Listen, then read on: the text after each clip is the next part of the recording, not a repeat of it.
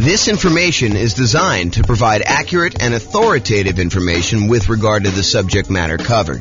It is offered with the understanding that the presenters are not engaged in rendering legal, accounting, or other professional services.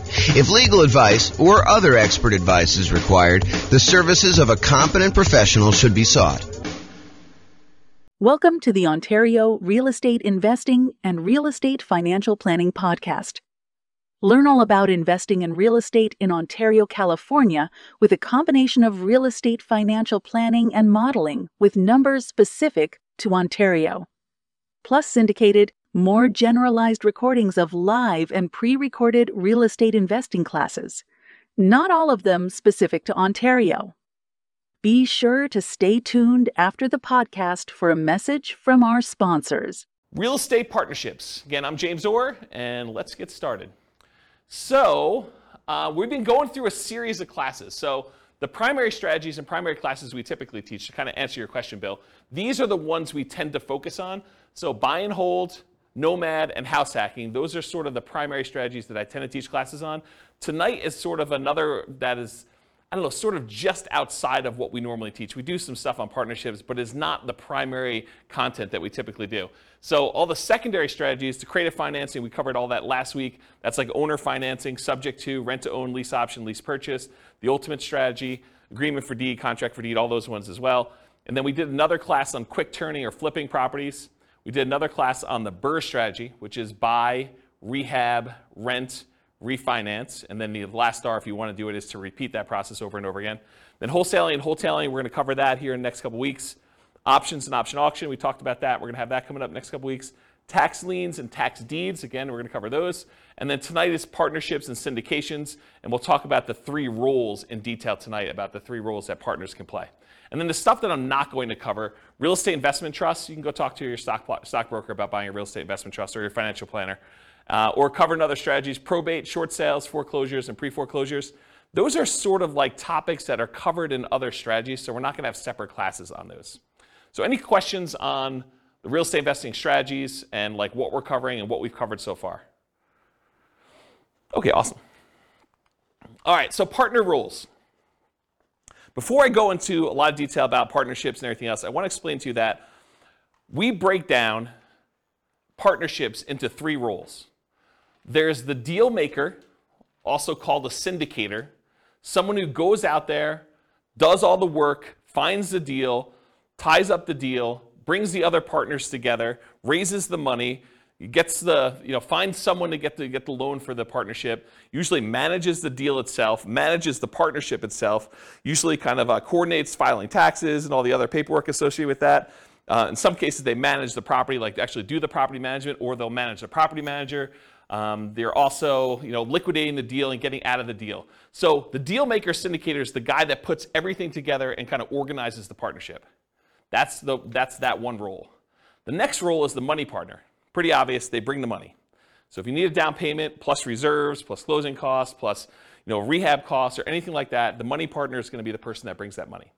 And then the last role is the loan partner. They're usually the ones that are going out there and getting the financing. In bigger deals, they're signing on the things, they're showing their income and their assets, and they're qualifying for the loan. For some of the smaller deals, they may just be getting the loan itself and doing it on behalf of the LLC or something like that. So that's the loan partner. Those are the three roles. Any questions on the three roles? We're going to go through a lot of detail on them tonight, but it helps if you really understand what they are now. Any questions? Pretty simple, straightforward? Awesome. So variations by role. So how much money is required, how much risk there is, what the scalability is, what the credit requirements are, what the different skills are, what the style of investing is, how stable it is, what the profit speed is and the profit size, and whether or not you can reuse your retirement account in order to do these, they all vary by role. So it's not like you can say, partnerships are all this. It's like we're going to talk tonight and say, well, the deal maker syndicator has this specific set of risks, the money partner has these specific sets of risks, the loan partner has these, and we're going to go through in detail all the different ones so that you can see how different roles vary. Just about everything depends on which role you take in the partnership. They're different for the deal maker than they are for the money partner. They're different for the loan partner. All right, so especially with partnerships, and this is true of a lot of other classes we've taught, but I think partnerships is even more true. And that is that I've tried to sort of give you an overview, but because we can do these so many different ways, you can't assume that everything I tell you is 100% correct in all cases. Because you can come up to me and say, but James, what about this really weird thing where if I structure it this way, then they don't have this risk, or they don't have this money requirement, or they don't need to do this, or it's much more scalable if you do this. Yes, that's true. I can't cover everything, and I can't tell you that I'm covering every possible color or version of things that you're doing. So just realize that they're all varied like that. So you can find a way to do a deal or structure a deal or make choices that are not in line with what I'm talking about tonight, but just realize that I'm acknowledging that up front, okay? And just because you don't think there's a chance that X can happen doesn't mean that it won't happen. So you may hear me talk about stuff tonight and be like, why is he even saying that? What's the chance of that happening? Well, it can happen. That's why I'm talking about it, right? So just realize that, not because, just because you haven't seen it, there's someone who comes to class who will tell you, real estate values, they always go up. I'm like, nope, that's not true. So you get the idea that there are these things that just because you haven't seen it happen doesn't mean that it won't happen to you in the future and that it can't happen. Do your own research. This is intended to be a starting point for discussion. Please do not take everything I say as James said this, so that must be true. Go do this as a starting point to research and say, he said something about that. Maybe I should look into it or talk to my attorney or whatever you're going to do about that. Any questions on exceptions? Cool. All right, so real estate partnership variations. Real estate partnership variations. So these can be formally structured in a number of ways. I'll talk about, I have 3 active partnerships still going on. In all 3 of them, I am the money partner. No, I'm a money partner in all 3 of them that remain. One of them is for a 100-unit apartment complex. I'm a minority money partner in that one. Another one is for a single-family home. I'm a money partner in that one. And another one is for a small group of single-family homes. And I'm a money partner in that one. I've done partnerships before in various capacities. Some cases I was the deal maker syndicator. In some cases I was, I don't know if I've been loan partner in a long time, if I have. It's been a while since I did loan partners. I've been using loan spots for my own stuff. So if I did do loan stuff, it was early on. But primarily my role has been money partner. So just to kind of talk about these. So in one of the deals, it's a very simple structure. It's an LLC. There's 2 owners, and it's really simple. In another one, there's an LLC, and there's several owners, and there's the syndicator who's doing the overwhelming majority stuff, and the syndicator also happens to be the loan partner in that one. And then the 100 units, I think it's an LLC. It's been so long. I think it's an LLC, and there's a lot of investors in it. And I think there's a loan signer for that one, although I'm not the deal syndicator and I have less insight as to exactly what's going on in that particular one. So to give you an idea of how you could structure these, and there's lots of different ways to structure them. I mean, you could structure these as general partnerships where you and someone else get together and you just agree to buy a whole bunch of properties. Or you could do it deal by deal. You could do it house by house. You could structure these any number of ways. And depending on what strategy you're doing, you might want to structure them different ways. So just realize there's a lot of variation there. You could do these real estate partnerships with almost any of the real estate strategies we've talked about. So you could do partnerships to do buy and hold. You could do partnerships to do house hacking. You could do partnerships to do some type of nomad. I mean, that's what nomad by proxy is largely, right? You could do these strategies with fix and flips. You could do these strategies with creative financing. So there's a lot of different strategies you can use to do these with. You don't have to do any one particular one. What else on here? Buy and hold tends to be the most common probably for real estate investing strategies. And it can be any one or more of the 3 roles, and sometimes the deal does not require a role. For example, last week we talked about creative financing and buying properties subject to. And in those cases, do you need a loan partner? Who's really acting as the sort of de facto loan partner? The seller. Yeah, the seller, because you're actually taking over existing financing. So you don't need to bring in a separate partner. They sort of are acting indirectly as the loan partner in that particular deal. So sometimes roles don't exist in those. You can do this in local markets or remotely. So if you're having a hard time finding deals that are worth buying, you don't have to do your deals here locally. You could do partnerships in other markets. There's someone who I know is doing a pretty large syndication, and part of their pitch for how they're going out there and raising money is they're doing geographic diversification. They're going to buy a couple of commercial apartment buildings and some commercial office buildings, and I think they're even doing like a hotel, and they're kind of doing this geographically diversified. So it's not all in one city. They plan on having some, I think they're buying like 10 properties or something, 10 big properties, and they're doing this geographically diversified. So you don't have to do this in your local market, and sometimes you may want to structure these such that you have diversification. That could be one of your angles to do these in. Let's see, can it be a property type? We'll focus primarily on single-family homes for modeling later. I think, Bill, you were asking whether or not we ever talk about commercial investing, apartment buildings and stuff. And yeah, we definitely do teach classes on that. But just because I'm talking about single-family homes tonight doesn't mean you can't do and structure these with apartment buildings. We're definitely seeing a trend toward cap rates on commercial properties being lower. And I think that's making these much harder for the commercial properties to make sense. Although, I think they're still viable investment options. So, okay, investor entrepreneur. So when we talk about this before, are you primarily investing either money with the hope of getting a return on your money, or are you primarily investing time, and in many cases some money, in order to get a return on your time? So for real estate partnerships, there are 3 roles. So for a money partner, what are they primarily investing? Are they investing time or are they investing money? Money. It's really obvious, right? That's the big obvious one, right? And money partner coming in, they're usually investing money. They don't expect to do a lot of work, so they're investing money and they're expecting to get a return on that. What about the deal maker or syndicator? Are they typically investing their own money or their time in order to get a return on their time or a return on their money? What do you think? Time. Yeah, the deal syndicator is the one doing all the work and they're putting in all the effort. And they expect to be compensated for that effort and that time that they put in. So they're really more of a time sort of a thing. So it's more like real estate entrepreneurship for them. What about the loan partner? For a loan partner who's going in and signing and personally guaranteeing a loan, are they primarily investing time or are they investing money? Yeah, it's kind of a weird one, right? Because they're really not doing much of either. They're more real estate entrepreneurship-like because they're not investing money, but they're not doing a lot of time either. They're signing some documents and they're having to maintain their job, get financing and use their credit in order to do that. So if you had to force me to choose between real estate entrepreneurship and real estate investing for them, I would say it's entrepreneurship-like, because it's not really that they're investing a lot of time, but it's more like that than it is real estate investing-like. Any questions on this? Yeah, Daniel. For the deal makers, yep. You said it's a lot of time intensive. And I don't know if this is a dumb question. Have you found that they'll kind of include some sort of management fee or some practice like that?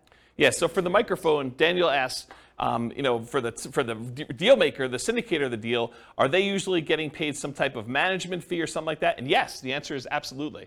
Depends on what they're doing as to what they're getting paid for. In some partnerships, they may charge an acquisition fee, so a fee to go out there and find the deal, put the deal together, and a lot of times they'll take a percentage off the top or a dollar amount off the top. They might say, we're taking 1% fee on the money we raise, or the first deal that we put together, the price of the deal, or whatever they're doing that way, in order to be compensated for all the work that goes into finding the deal, putting the deal under contract, doing all the due diligence, finding all the money lenders or the money partners and the loan partners, and kind of doing all that. So they may charge some type of acquisition fee. They may charge some ongoing property management. If they're doing the property management themselves, they may charge some type of partnership management fee. They may charge like a dissolution fee of some sort. They may charge some fee for overseeing taxes, like if they're got to do tax returns and kind of send out updates and do management meetings where you're getting advice or input from the partners. So they could be charging fees for all those different things. So yeah, there's definitely some fees involved. And are you doing that? Do you typically see acquisition fees and partnership management fees when you and a buddy get together to go buy rentals? Probably not, right? I mean, I think that makes sense. But as you get into bigger deals, where there's a lot more time and energy invested, and sometimes money up front, then getting paid for that stuff, I think, makes a lot more sense. Does that answer your question? Yeah. Okay, cool. Did you have a question, Cole? I saw you do something. Okay, cool. All right, any questions about this? Cool. So money required. So sometimes it's fronted by the deal maker or syndicator, but it could be entirely funded by the money partner coming in. But often the loan partner does not have any expenses. It's covered by the partnership. So here's where the money is usually required for partnerships. And of course, the strategy may dictate where you spend money. You may need rehab money if you're doing more fix up than if you did buy and hold or creative financing or you're buying pretty houses or something. So money to consult with a local attorney to get the correct paperwork and advice. I think if you're going to do these, you want to make sure that you are willing to invest the money in order to do it right from the beginning. There's few things worse in the world because everybody is like gung-ho and happy at the beginning of the deal. They're all excited about doing the deal, but that's when you want to agree on all the things that could go wrong and how do we get out of this thing if I decide I don't like you or you don't like me, or how we resolve our issues, or what happens if someone dies and the deal maker is unable to do stuff anymore. Like, how do you resolve all those things? The time to work all those things out is in the beginning with the help of an attorney who structures the correct paperwork.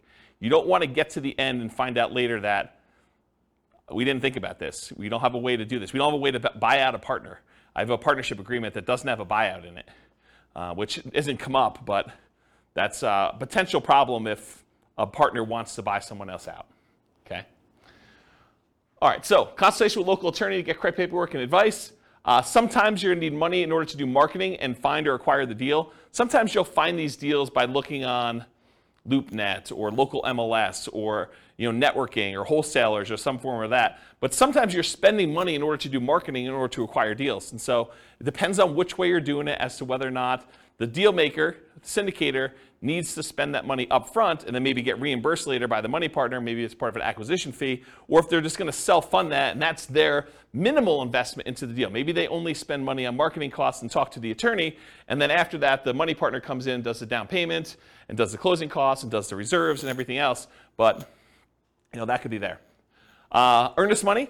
So earnest money is usually money you put up in order to control the deal before you formally go and close. And so you'll need to have some earnest money. And with some of these larger deals, these can be significant checks. They're not just $5,000. So realize you could need earnest money up front. So realize if you're doing these bigger deals, you may want to partner with your money partner early and talk about providing earnest money if you're doing those, if you're unwilling to do it, if you're the deal maker or the syndicator in that deal. Does that make sense? Okay. Reserves, you should not be doing these deals without reserves. And in my opinion, there's a tendency for the mom and pop landlord real estate investor, which I don't believe you should be doing this, but there's a tendency for them to kind of play it really loose and invest in real estate without setting aside, specifically earmarking money as reserves. They'll say, if I really need to, I can go tap into my 401k or my IRA, or I've got $50,000 in credit card balance that I could use, or I can go get a personal loan from the bank if I really needed money to do something. So I don't really need to have 6 months of reserves per property set aside.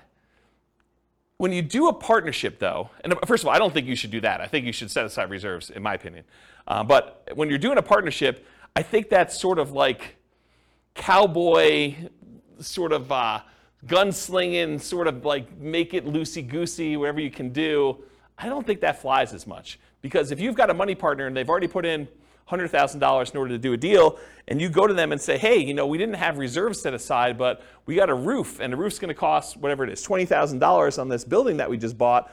I need $20,000. And they're like, I don't have $20,000 right now. I just made another investment. I've used up all the money. I didn't keep reserves set aside for you doing that.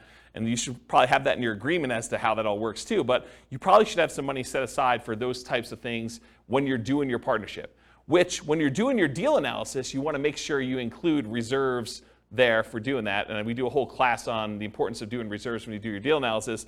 And then that drags down the return you're getting, right? It's not like you just go do it and you're doing your return based on the down payment and closing costs and any rent-ready costs you have when you first do the acquisition. You really need to do the analysis with all those costs plus the amount of money you set aside for reserves to find out what your true return is, because that money really can't be used for anything else. You got to keep it set aside, and maybe it's earning 1%, 2%, 8%, wherever you're keeping it, and that's actually, you can use that as part of the return you're getting, but you should be calculating your return on your real estate investments using that reserve money too in the denominator. Does that make sense to everybody? Okay, cool. And if you're not familiar with what I'm talking about, go watch the class. I think the class name where I first introduced this concept, I think it was called Everything You Learned About Deal Analysis is Wrong. Because I think everybody else, when they do their spreadsheet, does not include reserves. So any number where you say, my cash on cash return and my cap rate return, like if you're doing those numbers and you're not taking into account the reserves, I think those are actually wrong calculations. It's not like you're just sort of off a little bit. It's like that's incorrect. And so go watch that class where we talk about that, and I have some frameworks for doing reserves, whether you're doing, 6 months of reserves or 12 months of reserves and what the differences are and how I kind of look at those. So you definitely need reserves as part of the money required when you're doing these partnerships. Usually down payment, but there can be exceptions. There can be exceptions where you're doing, partnership deals where it's no money down. I mean, we could go buy creative financing deals where you really have no down payment required. You're taking over in a loan. So it could be that you don't need a down payment in those cases. Sometimes repair costs. Sometimes you're buying a property and it needs repairs. Sometimes you're buying properties and they're in perfect condition. So it really depends on the type of deal you're doing, but sometimes you do need repair costs for that. And then closing costs in order to close the deal. And then marketing in order to sell or occupy or fill your property, or holding costs while you're kind of doing that stuff as well. Any questions on money required for doing partnership deals? And where it comes from? Really the answer is it usually does not come from the loan partner, for this money required. Usually either comes from the money partner, or in some cases the deal syndicator, the deal maker / syndicator, and sometimes that's reimbursed, sometimes it's not. It's really all negotiated. You realize there's no formal structure for this. It's not like everything is rigidly set and you always got to do it this way. Does that make sense, everybody? This is all negotiated. That's what makes it so complex and hard to teach, is that I try to give you examples, but you could do it another way and it could be totally different. Okay?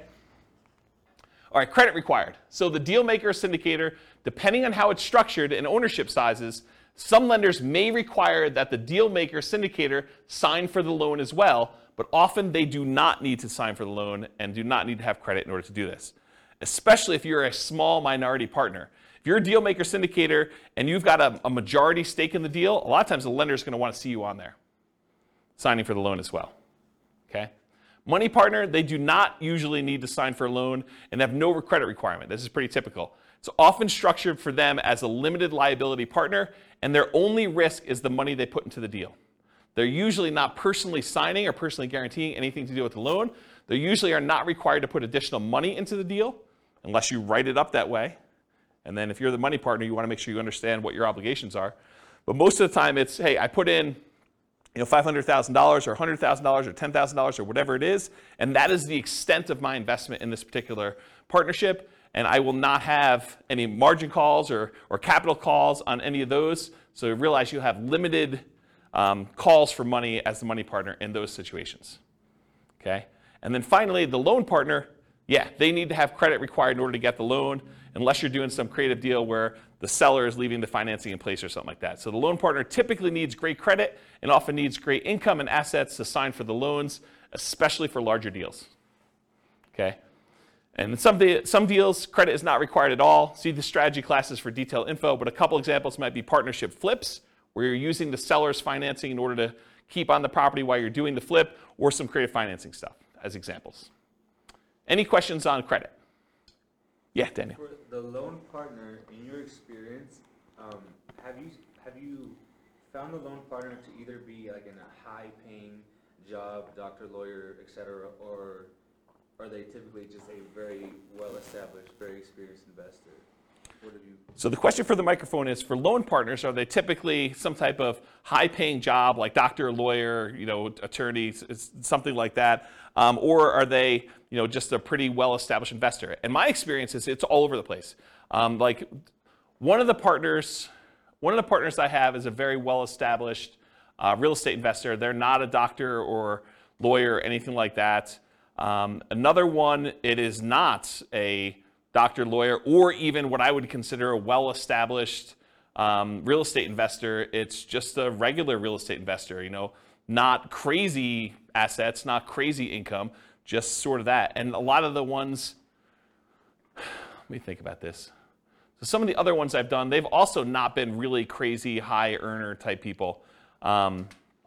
Sometimes it's, like somebody just buying a single family home. They're able to get the loan on it. And we'll talk about the examples toward the end of class where we do Norm and Norma kind of variations on this. But, they're just regular people and they can qualify for the loan to buy a single family home, and they just don't have the down payments, or they don't have the expertise or time to do something, and they bring in a money partner for down payment and they just sign for the loan.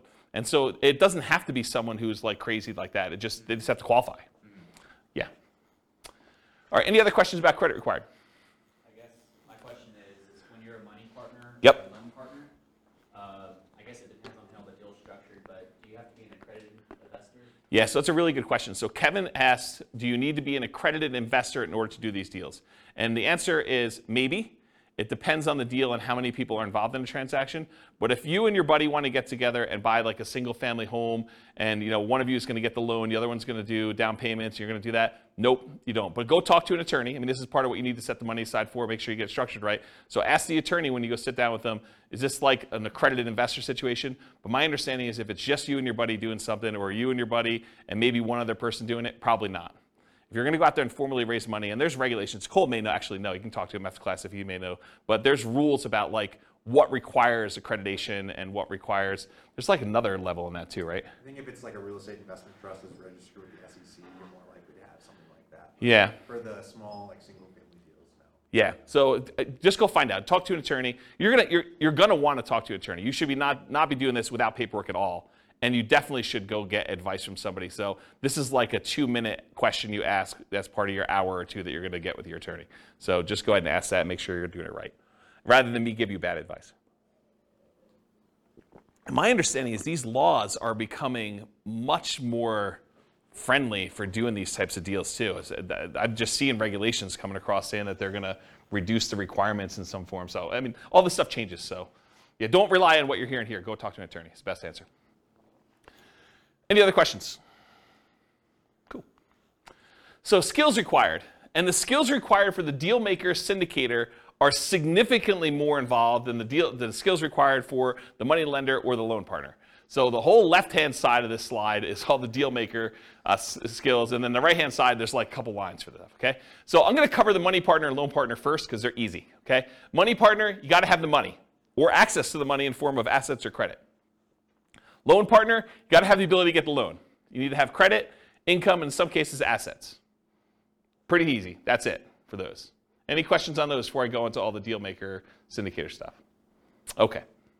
So deal maker syndicator, you got to find the deals. I mean, that's your job, right? You're out there finding amazing deals in order to bring in partners that want to invest with you. So you got to go find deals, and in some cases, that's going to require marketing skills.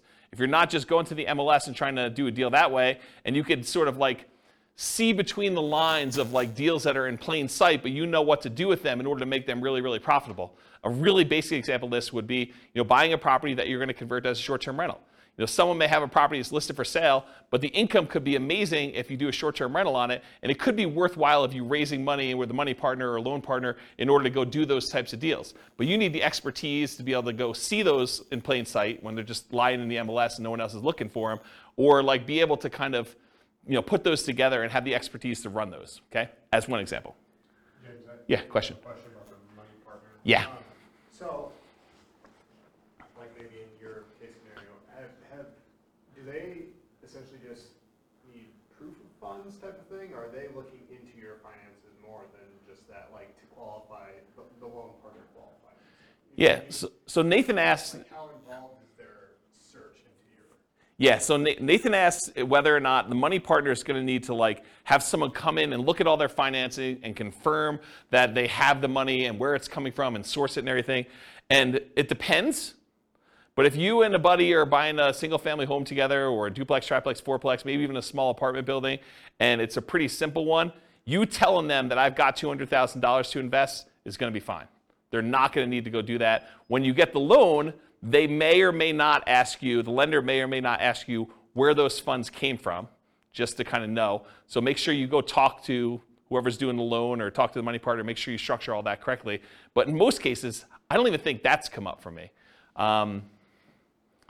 But it's not saying that it won't ever come up in the future. And part of it may be the lender and how you structured it and everything else like that. But no, I don't think that's the case. Now, if you're doing like one of these larger type syndications or something like that, maybe they may want to go and source that. I've not seen that come up. Some of the larger syndications that I didn't get sourced for my down payment for the larger syndications I've done.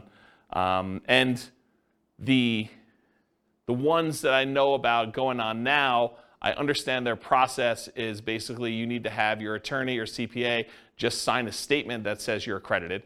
and they're not looking at stuff. You just need to do that and send in your check. So I don't think they're doing anything like that. So it probably depends, but in most cases, no, I don't think that's going to be an issue. Does that answer your question? Okay, cool. All right, cool. So finding deals, and a lot of times that involves marketing in order to find them off market, how to do motivated seller marketing of that sort. Analyzing deals, being able to estimate rehab or cash flow, you run the deal numbers, estimating value if you're trying to buy stuff undervalued, doing comps, things of that nature. Or if you're not able to do these yourself, you need to be able to have someone else that you could tap to do it. If you've got a real estate agent or a CPA or someone else who's willing to help you with deal analysis or help you with estimating value or anything like that, then you can outsource it. But you need to be able to perform that as part of your deal maker syndicator thing, whether it's you directly or you're using someone else to do it. Deal structuring, and part of this is negotiation, but structuring the deal and also negotiating with the partnership as to how that's going to be structured. Raising money, you need to go find your money partners. Also, finding financing, finding your loan partner to be able to do that. So that's another skill you need to have. Managing the partners and the partnership itself.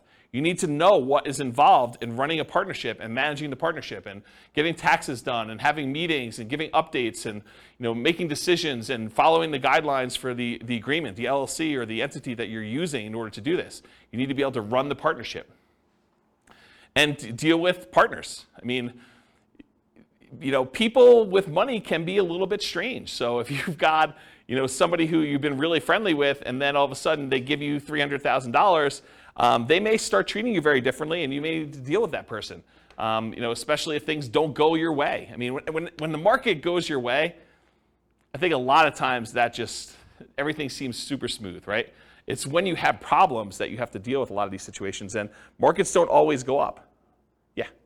So if it does go bad, can they go after the assets of the money partner? Yeah. So the question is, can they go after the assets of the money partner? And I have a different slide here when we talk about risk, and I will tell you what each individual person's risk exposure is. But part of it is how it's structured and what people are doing and what people are promising, right?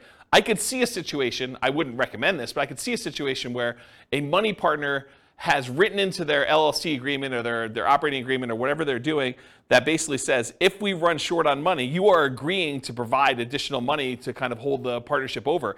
And it could be, unlimited. I mean, it could be just not clearly stated as to what that is. And I don't think that's an unusual clause to have in there, right? Like, what happens if we run out of money? Who's going to bring in the money? So I don't think it's an unusual situation to do that. But if I'm the money partner, I want to know what my exposure is, and I want to know what the obligations I have and what my risk is and how that might all play out. And if you're the money partner in that deal, maybe you say, I don't want to have that obligation. Maybe that's on the deal maker syndicator, and that's part of the, if a deal maker syndicator has good financial strength, that could be a benefit that they offer. Say, look, you're bringing in the money, you're bringing in $100,000 or $250,000 or $1 million or whatever it is, but that's your only money that you're going to bring in. If we ever need money, I will personally provide that, and it says so in the operating agreement. But we'll talk about risk here in a little bit. Okay? Answer your question? Okay, cool. Selling or filling the property, if you're doing that. Property management, and this could be, you hiring a property management company and managing the manager, or it could be you actually, as the deal maker syndicator, doing the actual property management. Taking calls from tenants, screening tenants, putting tenants in properties, filling out leases, doing renewals, dealing with, requests for maintenance on properties. Like all that stuff could be you as the deal maker syndicator, and part of your negotiation of what you're charging and what you're getting paid is part of like what you're doing, what you're providing. Rehab of the property, so you might be doing some work yourself, you may be managing subcontractors, or you might be managing a general contractor depending on what you're doing, and even if there is rehab on the types of deals you're doing. And then maybe sales skills. You got to sell the seller if you're out there doing deals with individual sellers directly, you're not going through brokers. You got to be able to sell the buyer if you're selling properties. That's a sales skill. Or if you got to sell the partners on why they should do this partnership deal with you. So it's a sales skill. It's not just, I love real estate, I like looking at properties on the weekend. It's, it's salesmanship and probably some technical skills as well. Any questions on skills? You can see the deal maker is responsible for a lot of stuff. On the deal structuring, like when you're talking percentage of ownership. Yep. Say I go in with a buddy, I got 50 grand, he's got the good job. We both find the deal together. know it's negotiated, so it can be whatever you want, but Yeah. like what's reasonable, or I know it's very broad, so you can't, it's hard to answer, but I feel like you need some parameters, because it's like, I don't know. Yeah. So Bill's question is, what's a reasonable percentage that a deal maker syndicator should get? What's a reasonable percentage the money partner should get? What's a reasonable percentage that the loan partner should get? And it's all negotiable, as you said. The challenge is everybody has their own perspective, and everyone thinks that their role is the most important role, right? And I should probably do these classes again, but when we've taught partnership classes in the past, we had a much different format for, this is just sort of a partnerships as a strategy class, and we had classes on partnerships and how to do them and like what the roles are, and there's a lot more, there was different detail. It wasn't more detail, it was different detail. And then we used to do a second class, and the reason why I'm telling you a story about that, we basically teach a class on how to do partnerships, and then the next week we'd come to class and we played the partnership game. And the partnership game was everyone got game pieces that said kind of like what their negotiating range was for the different roles. And then we'd have like 30 people in a class, and 10 people would be told that they're money partners, and they'd have a green name tag. 10 people would be told that they're the deal maker syndicator person, and they'd have their spreadsheet with the deal that they have, how much cash flow, how much down payments required, all that stuff. And they'd have some parameters that they need to do, and it'd be 10 of those. And then we'd have 10 people that were loan partners that can get loans on the deal and do that. And we'd set everyone loose in the room. And they had to team up in groups of 3 and negotiate the terms of the deal that they felt they won, they were comfortable with.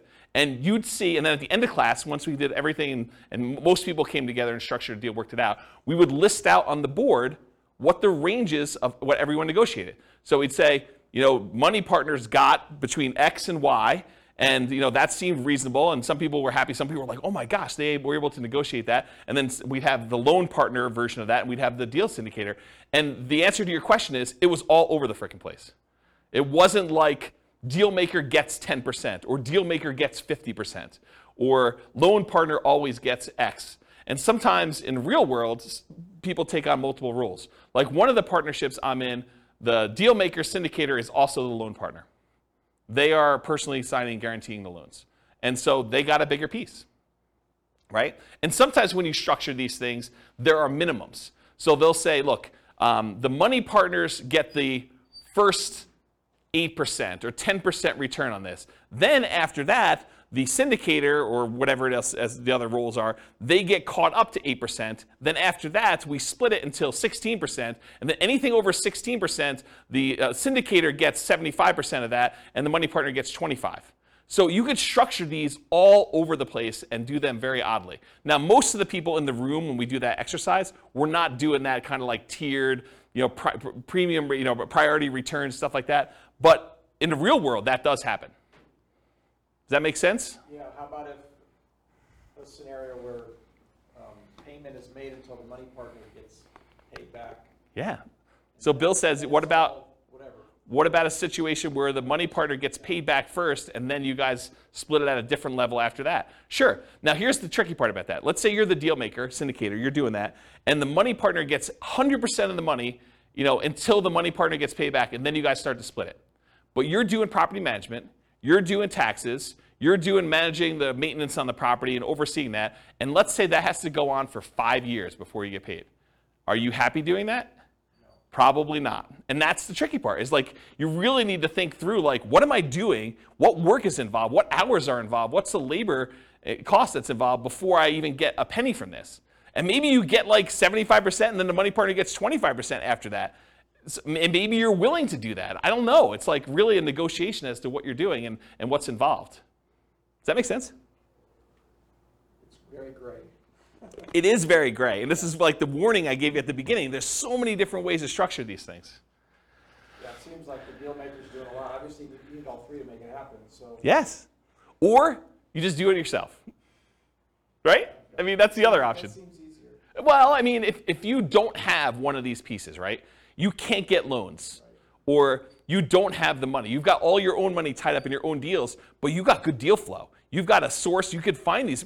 You got more deals than you could possibly fund yourself. Or maybe you're at your limit of your loans. You can only get, the second tier, adjustable rate mortgage, type loans from a portfolio lender now because you've got 10 loans in your name, and now you really need like a loan partner to do deals, but you got sources of great deals. Maybe you even have down payment, or you have a source of down payment. You have another partner who's like, hey, I got plenty of money, let's do more of those deals, but your loans aren't great anymore and you can't get any more. Maybe you do go partner with someone who can get 30-year fixed rate financing because they're not at their 10. Does that make sense? Yeah. So it's tricky. All right, questions? Personal question. Okay. Like, how did you know you were ready to enter a partnership? How did I know I was personally ready to enter a partnership? In the 3 that I'm in right now, one of them I had excess money, and I was just, it was right. I mean, I just needed a place to put money. Another one, it was convenient.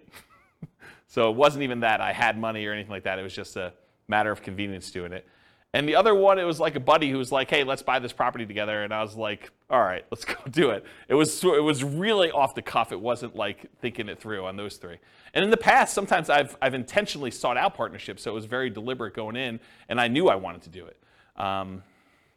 Yeah, so I don't know. That's kind of, but I don't know. Sometimes it's like, especially when you know the investment. I mean, I was already buying another one in the same neighborhood at the same time. So I just bought 1.5, right? Because another buddy of mine was like, hey, let's go do this. I'm like, great. You do the loan for that one. I'll kind of oversee it.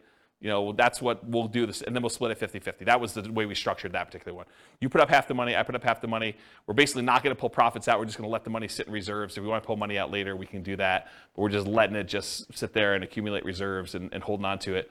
And, you know, that was the way we structured that one. And Yeah. like, when there's like more than you and a buddy, do you guys have like meetings like monthly or not monthly. or quarterly or whatever? Yeah. To, like, make sure that like Yeah. the deal makers like doing taxes and all. Yeah, the question was, how often do you meet as you know when you're doing these deals? And I think it does increase with complexity. Like the buddy and I we still have to meet for the LLC. So there are meetings, usually done via email in this case, but there's still meetings. Not that I can't get on the phone, but they're usually just not paper trail sort of stuff. They're done that way.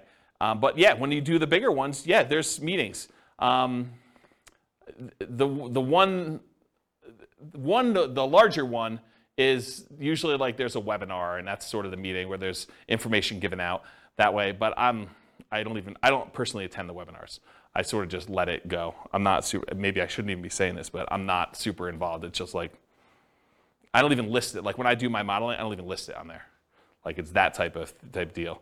And the other ones where we get together, before COVID, we were probably doing, especially if there's stuff going on, like once every 6 months, maybe a little bit less frequently. But if there's not a lot going on, if it's in steady state, you got tenants in there, there's nothing happening, there's nothing to get together about, right? I mean, and then there's checks that come for a period of time.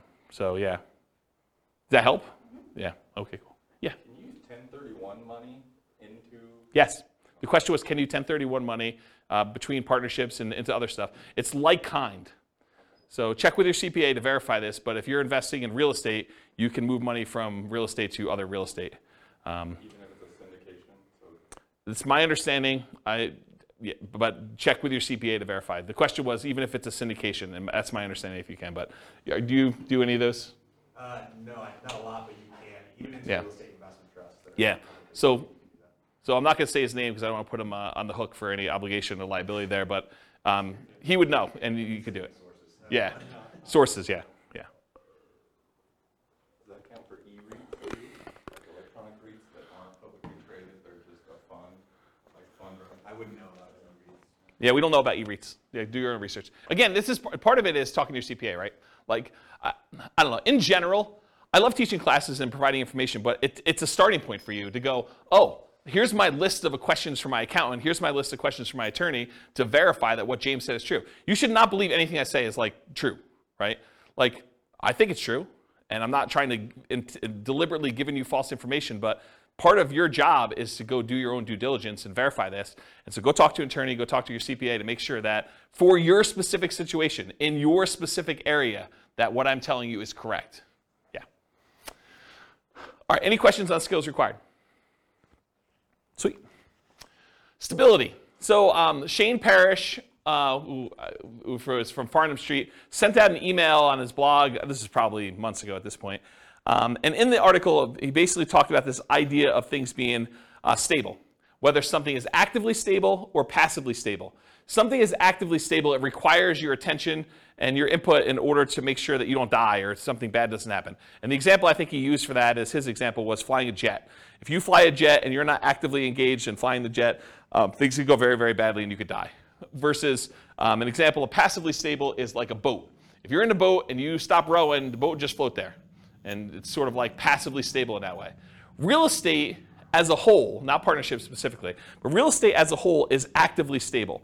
If you don't do anything with your real estate, if you're not paying your taxes and if you don't have to have insurance, but if you don't pay your taxes at least, you're going to lose the property. If you've got a mortgage on the property, you're not paying that, you're going to lose the property. And if you're not managing your tenants and managing your properties and doing maintenance on them, it's required. So it's actively stable in general. Partnerships specifically vary a little bit based on the role, but they are also actively stable. So for example, the real estate partnership where you're the deal maker or syndicator, that in my opinion is very actively stable. You have to be doing stuff actively in order to keep that thing running. You need to be managing the partnership, you need to be managing the financing, you got to be managing the property manager or the tenants directly. You got to be doing all that stuff. For a money partner or a loan partner, yeah, it's actively stable in that the investment requires some work to be done, but do you really have to be doing a lot personally? Probably not. But there is something involved in there. And so I put down it's actively stable just because real estate in general is, but you're not having to do a lot of stuff yourself. In some cases, you may need to submit financials, especially if you're doing like these larger deals or commercial loans. A lot of lenders are going to want updated financials every X period of time, whether that's a year or 5 years or 6 months or whatever it is. They'll want to see some updated financials from you to make sure that everything's good. Otherwise, they can call the loan due. For smaller deals, that's probably not happening. But that's a possibility as an example for the loan partner. And for the money partner, maybe you have some responsibilities to put more money in. Depends on what your agreement says. Okay, any other questions on stability? Sweet. Scalability. So is doing real estate partnerships scalable? Is it a way to build wealth? And how big can you get with it? So real estate partnerships for the deal maker or syndicator are often limited by deal flow. How many deals can you find, and are they good enough quality where you can actually get cash, money partners and loan partners in order to do those? And so it's really limited on your ability to deal flow, and probably to a slightly lesser degree, in my opinion, is finding the partners themselves, finding the money partners and finding the loan partners to be able to do the deals. So in my opinion, that could be considered a wealth building strategy because once you're able to find enough deals and partners to do it, you can scale pretty big. It's not like you're limited by the number of loans you can get or how much money you actually have yourself. You can really scale this up. For money partners, it is limited by the money you have to invest. So it can largely be passive wealth building strategy, but it's scalable only based on how many partnerships you can find and how much money you actually have. So I don't know, I wouldn't consider that super scalable because you're limited by your own money stuff. Loan partners, it's very limited in my opinion. It's limited by the number of loans that you can personally guarantee and qualify for, and it's not typically scalable unless you graduate to signing for larger commercial loans. So you can scale it, but I think it's more limited if you're doing like single family homes, duplexes, triplexes, fourplexes. Once you get to larger deals, then it's a matter of your assets and your income and your ability to qualify for these larger deals. So depending on the real estate investing strategy being used by the partnership, there may be additional scaling limitations imposed by the strategy itself. So if you're doing things that are hard to scale just because the strategy is hard to scale, realize that could be an additional limitation for you. Any questions on scalability? Cool. So risk exposure. I think this was your question, Nick, right? All right, so let's talk about risk. For the deal maker syndicator, I've kind of arbitrarily given them a medium risk rating. Why is it medium? Well, I do think there's some risk, but it's usually not a lot of their own money, and it's usually not them personally guaranteeing signing a loan, although in some cases, they do have some of their own money invested in the deal, and in some cases, they are also personally signing and guaranteeing a loan. So if you had those in there, I'd probably say it'd be higher risk, but for the most part, the deal maker syndicator is not putting up their own money, and they're not signing for the loan, so their risk is sort of like medium. There's sort of their reputation at risk, there's their time at risk, And then you've got all the other risk of just being in the deal as to whether or not they're going to make money, which we'll talk about here in a minute. So the deal maker, I'd say, is sort of a medium risk. The money partner is also medium risk as well. They can lose their money, and it's usually limited to the amount of money that they invested. If you've got like a limited liability partnership or limited liability company, and they say, look, I'm going to invest $100,000, but that's all I'm putting in. There's no other things in the operating agreement or anything like that that says that they need to come up with more money, then that's their limit to how much they could lose in the partnership. It's not like they can go after them personally and do stuff, right? So unless they're managing the property and they have risk for part of the management too, which is a different thing. But a pure money partner, really that's their limitation. Now the loan partner is different though. The loan partner, and by the way, for the money partner, they're the first ones that lose money, right? If property values decline, where does that come from? It comes from the down payment. And so the down payment that the money partner gives is the first to lose money. So if we had to get out of a deal, if we were in a partnership together and we had to get out of a deal and we had to sell less than what we bought it for, then it comes out of that money partner's money, right? If we had to sell a property for less than what we bought it for, then they're the first ones to take that hit, okay? But for a loan partner, they come in there and they're personally guaranteeing the loan. And personally guaranteeing the loan is you're guaranteeing it to the lender. So really, you're only having to make a guarantee if the lender loses money. Right? So if the lender comes in and property values go to zero, which isn't likely to happen, but if it goes to zero and the lender's like, look, I loaned you $1 million and I didn't get any of my money back, so now I'm personally coming after you to make me whole for the $1 million, the loan partner, because they personally signed and personally guaranteed that loan, could be obligated for that $1 million. But in a more reasonable decline in value, went from being worth $1 million to now being worth, $800,000, and the money partner had to come in with $200,000 as their down payment in order to get that deal done. Well, the money partner is going to lose their $200,000 first. So the property values have to drop by 20% in this case in order to have the loan partner have any risk in the deal where they're going to lose some money. Does that make sense? Okay. So a loan partner I would also consider to be medium risk. So everyone has medium risk, but it's for different reasons. And I talked about the loan partner is typically protected by a healthy sized cushion of down payment. So typically the money partner is the first in line with that risk. We talked about that. And the loan partner is technically unlimited risk, although theoretically it's more likely to be the amount of the loan that is their risk. It could be for more.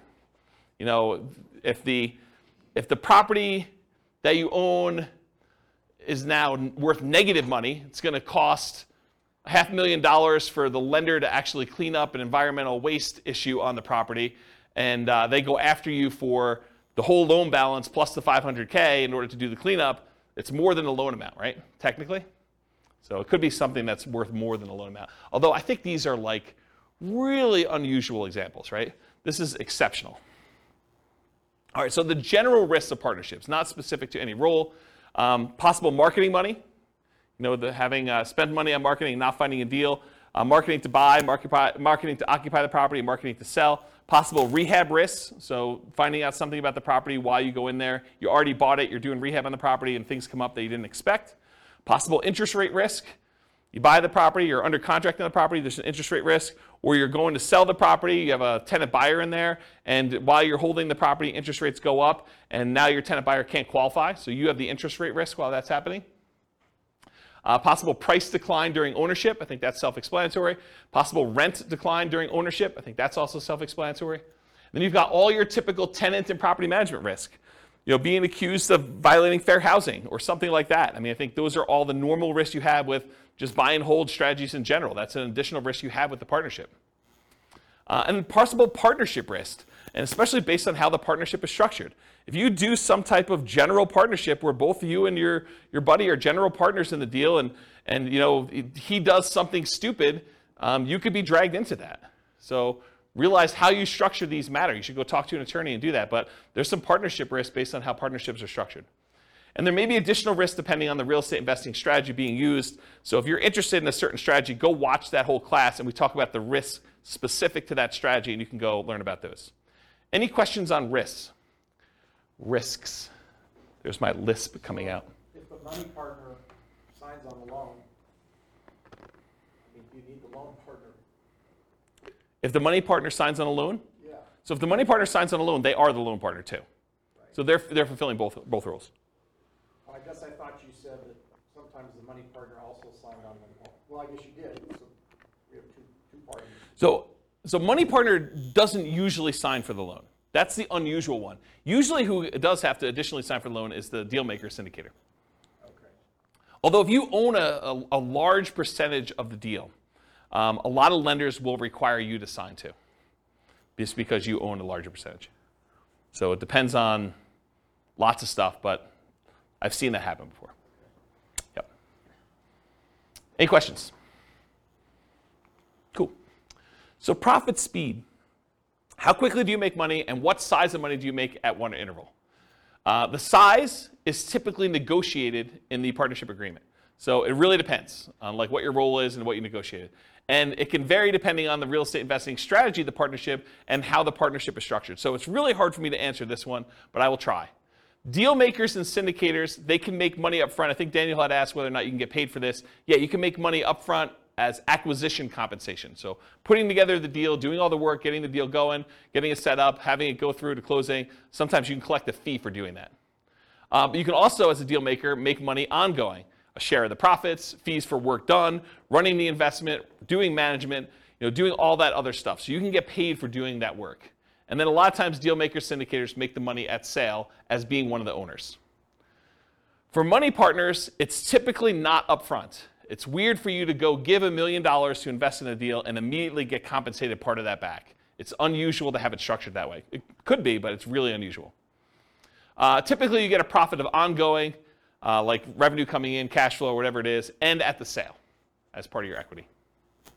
And then loan partners can be paid up front. They can be paid ongoing and or at sale. So one of the things we've done when we did the negotiation class is we would have loan partners that say, look, instead of getting paid 25% of the deal or $100 a month for as long as you have the loan, or $200 a month or whatever it is, the loan partner says, look, for $3,000, one-time fee, I will sign on the loan for you, and you could have it out there for 3 years. So they just say, hey, look, I just want a one-time upfront fee of $3,000. So you just collect an extra $3,000 from the money partner, and then you and the money partner get to split everything else. So that's how you could structure that as one possible strategy. Okay? So that's an example of being paid up front. Or ongoing. Loan partner can get 10% of the whole deal, 50% of the whole deal if it came down to it. Whatever you guys negotiate. It could be part of cash flow. They could get a 20% of cash flow and no equity. You could structure these all different ways. Or they can be paid at sale.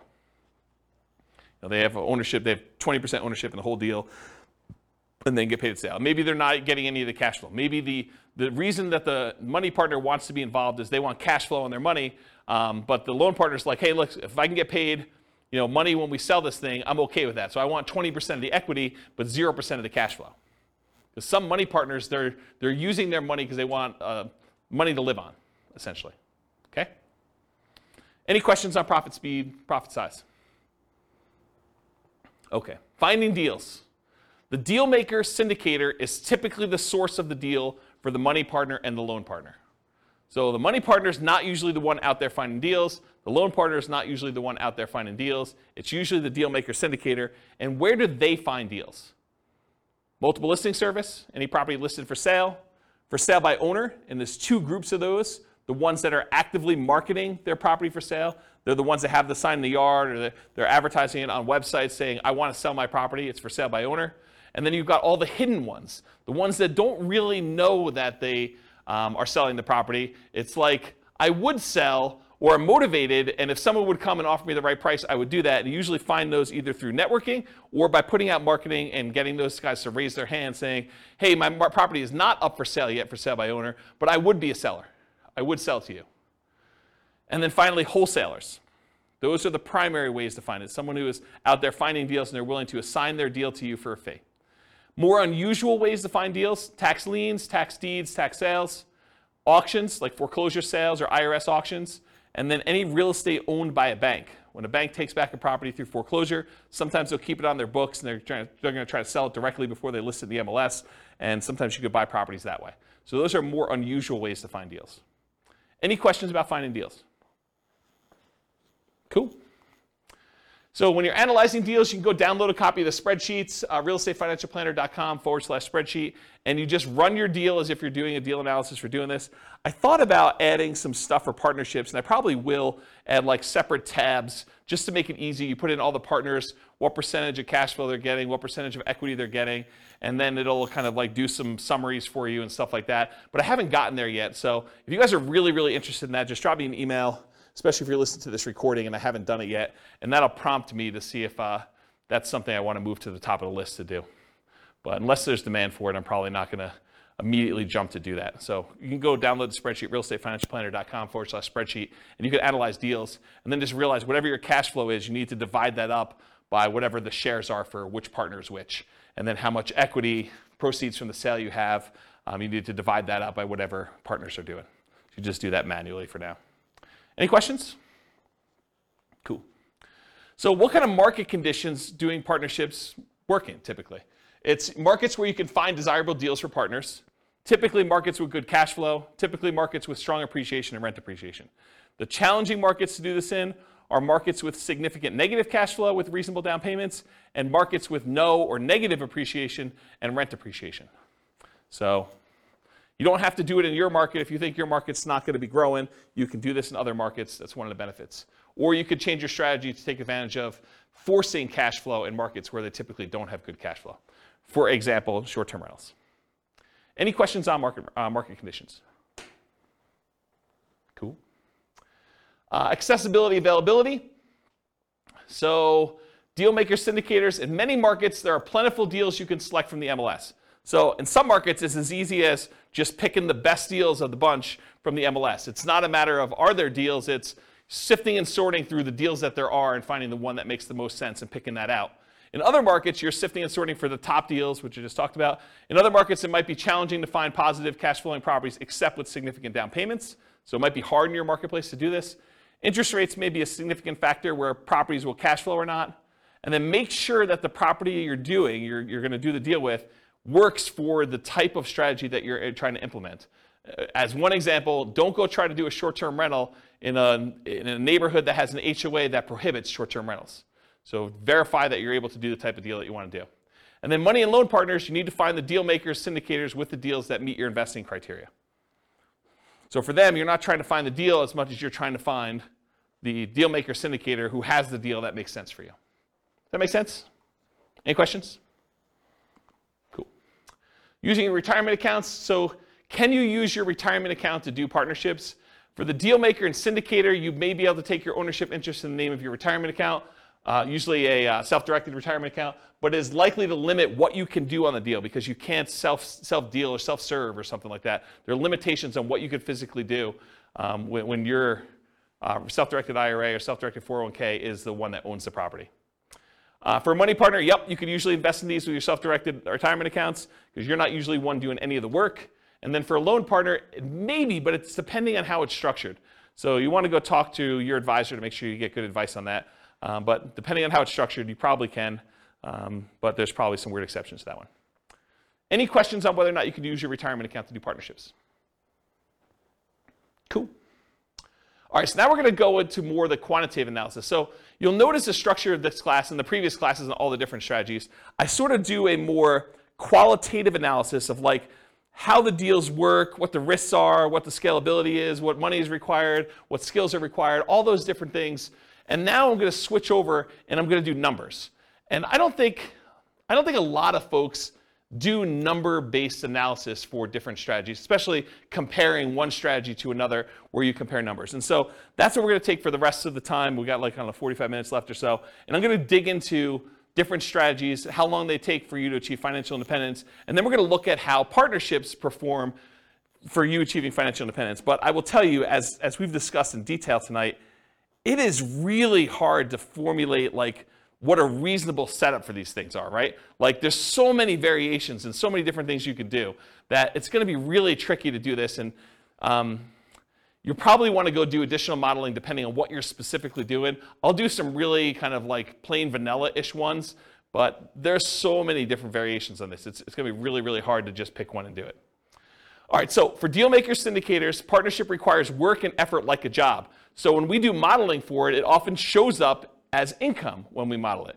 So because they're not actually buying a property and it's not like showing up as a property, it looks a lot like, hey, look, they're just getting an extra, $200 a month, and that's increasing over time because that's what their ownership share gives them. And at the end, they're going to get a pop from that, right? So it sort of shows up like income when they do that.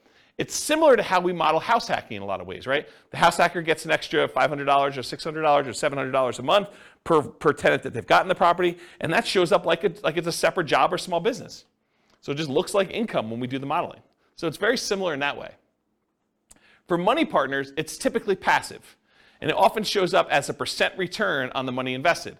It could also show up as like that $200 or $400 a month or whatever it is, and then a big pop at the end if you go and sell the property, or an increase in the amount of cash flow you're getting when the loan gets paid off and you're in sort of steady state after that. But a lot of times you could also look at it as, hey, look, the money partner's coming in, they're investing money in the deal, they're getting whatever it is, 10% return on their money, and that's what the partnership is paying out. You could structure it that way too. So depending on how it's structured, it might be smaller monthly, quarterly, yearly return with a big bump when it sells. And that sort of makes sense, right? You guys understand this? Am I confusing anybody? Okay.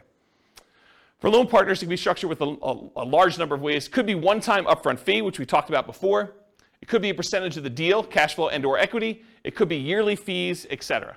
So it could be, as long as you have the loan out, we're going to pay you $1,500 a year to be using your name for the loan. You signing and guaranteeing a loan. So how well do partnerships perform toward achieving financial independence? We're going to look at each partnership role, and we can repeat all the other real estate strategy classes looking at how each would perform. Any questions on this slide before I get into analysis? Sweet.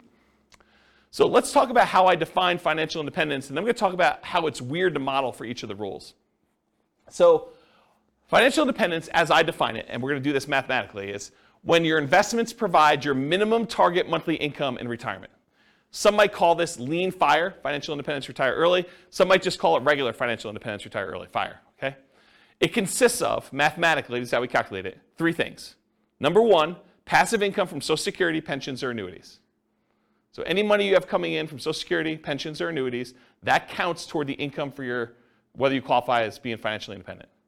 Number 2, any net cash flow after all expenses. So you get the rents coming in, you get any other income from the property coming in, you have your taxes, your insurance, your maintenance, your vacancy, your property management, your mortgage payment, principal and interest on there. Expect all those is that's there. Whatever's left over is your net positive cash flow.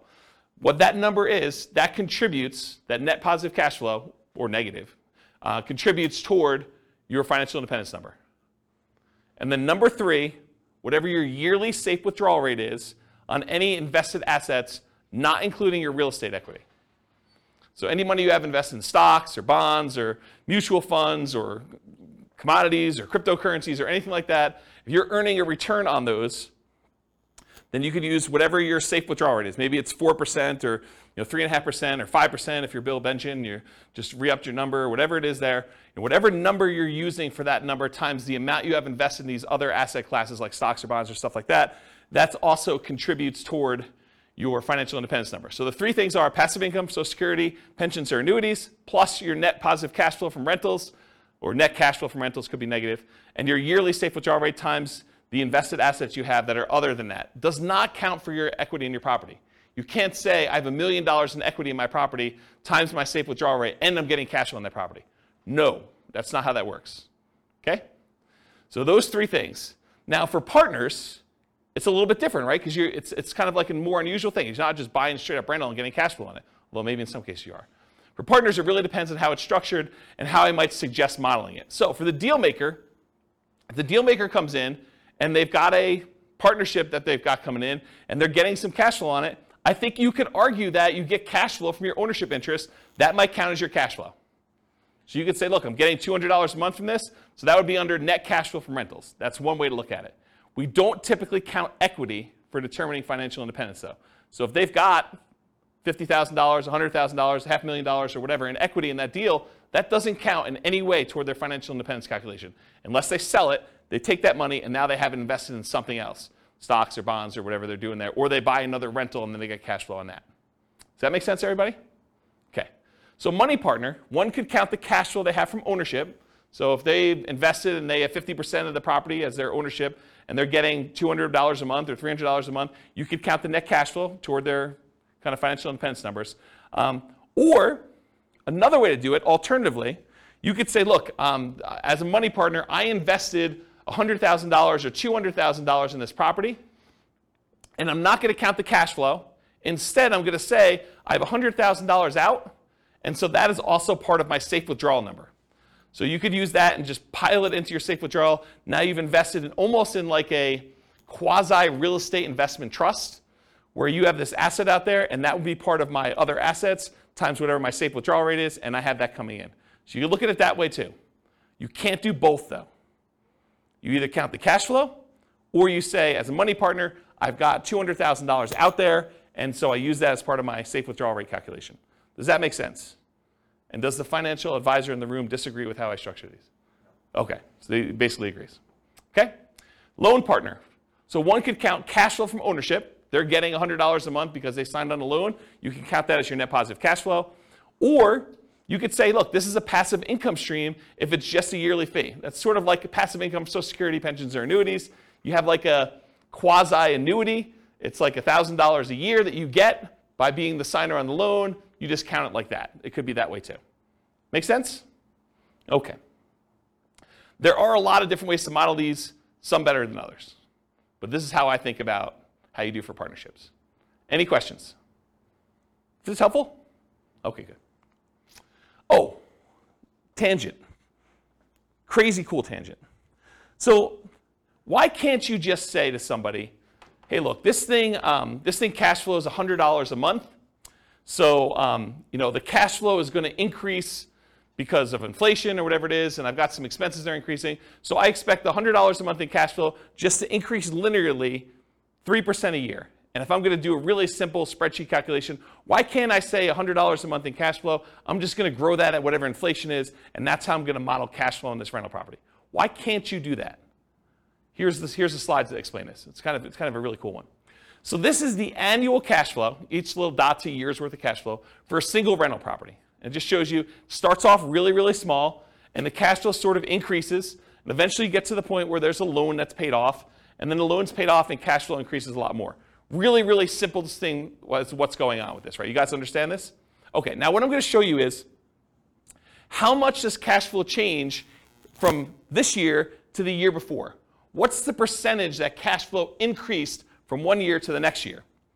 So rents are going up at 3% a year. That's just normal inflation. Rents are just kind of like ticking up. Each time you renew your lease, you increase the rent a little bit. That's 3% a year. I'm just using an arbitrary number. And expenses are going up 3% a year. Your property taxes are going up 3% a year. Your insurance is going up 3% a year. Maintenance on the property is going up 3% a year. What's not going up 3% a year, though? An expense. Your mortgage payment is not going up 3% a year because when you get a mortgage, you get a 30-year mortgage, the payment, the principal and interest part of your payment is fixed. The payment stays the same from month 1 all the way through to month 360. Okay? So your mortgage payment is not going up 3% a year, which makes some weird things happen, right? Because now rents are going up 3%, the top line. Some of your expenses are going up 3%, but some of it's not going up at all. And so your rent's actually increasing at a different rate than just this 3%. So how fast is cash flow growing? And why is this harder to model than just doing it in a simple spreadsheet and saying 3% a year? What I'm going to show you in a second here, I'm going to show you what the difference is from one year, like if we look out next year what the rent was versus this year what the rent was, what's the percentage increase between one year to the next? That's what this chart is showing you. This dotted yellow line shows you on this left-hand side what the rate of change was, or how much rent changed from one year to the next. And it's not linear. It's not 3% a year, okay? So because it's hard to see, I just turned off the background actual rents, the cash flow rather, and now I'm showing you this dotted yellow line, which those of you that opted to sit in the back row, sorry about that. But really, if you could see it, it goes like this. It starts really, really high, and then it kind of it goes down pretty quickly and tapers off. It sort of approaches one fixed number, but then you have this really big bump up when you pay off the mortgage, and then it kind of stays there for a little while, and then it goes all the way back down here, and then it hovers at a fixed rate once you get the property paid off. So here's what I'm trying to show you, though, is when the property is early, it's young, and you've got a small amount of cash flow, and cash flow is increasing, your cash flow is increasing at 20-something% in that first year. Then it kind of goes down, it's at like whatever it is, just under 25% in the next year. But each year, it's increasing slower, right? Your biggest jump in cash flow is early on when you own the property, and the cash flow is really small. Here's another way to think about it. You're getting $100 a month in cash flow on a property. You raise rents by $100, on the rent overall. And so maybe your cash flow, let's assume that it goes up that full 100. So you were getting 100, it went up by 100, that's a 100% increase, right? It's not 3% increase. It's not like you went from $100 a month cash flow to 103. It's because you had a fixed dollar amount increase and the cash flow was so small, the percentage that cash flow increase is really, really significant. So you can't just go model in a spreadsheet that I made $100 a month in cash flow, next year I'm going to make 3% more. You can't do it because it changes every year. And this is how it changes. This is the actual graph that shows how it changes. And it becomes asymptotic, fancy math term for those who know what I'm talking about, but it becomes asymptotic to whatever the rents are going up at, 3%. Eventually, once your mortgage is paid off and that fixed part of that payment eventually goes away, it becomes basically about 3%. Make sense? Okay. And I'm just going to throw a curveball out there. You can tune out for 30 seconds. But if we take into account cash flow that includes cash flow from depreciation, the tax benefits, it's a little bit more interesting because when you lose your depreciation benefit after 27.5 years, your cash flow actually goes down for that period of time. Then a couple years later, you pay off the property, it bumps up, but then it kind of hovers around 3% again. And this curve is a little bit more reasonable because you're already making more cash flow because you had cash flow from depreciation added in. Okay? Tune back in. Welcome back, everybody. All right. I gotta take a drink. I noticed my voice has been weird since I had COVID. Anyone else noticing that? My voice is going? No one else? Just me? A little bit? All right, so changeable assumptions. So these are the assumptions I use. They're based on some characters from the Real Estate Financial Planner podcast, Norm and Norma, if you're kind of familiar with them. So these are the assumptions I use, but you can copy these to your own account and change any of these assumptions. So if you're like, James, I wish you did $80,000 a year in income, or I'm not saving $1,000 a month, I'm saving $2,000 a month, but otherwise this is me, or my properties where I live are not $375,000, they're $200,000, or they're $1 million, or whatever they are, you could change all these assumptions. So Norm and Norma, they're married, they're both 21 years old, recently out of college. They graduated, they work in a technology department of a large healthcare business. They have a total of $10,000 saved up between the two of them, not each.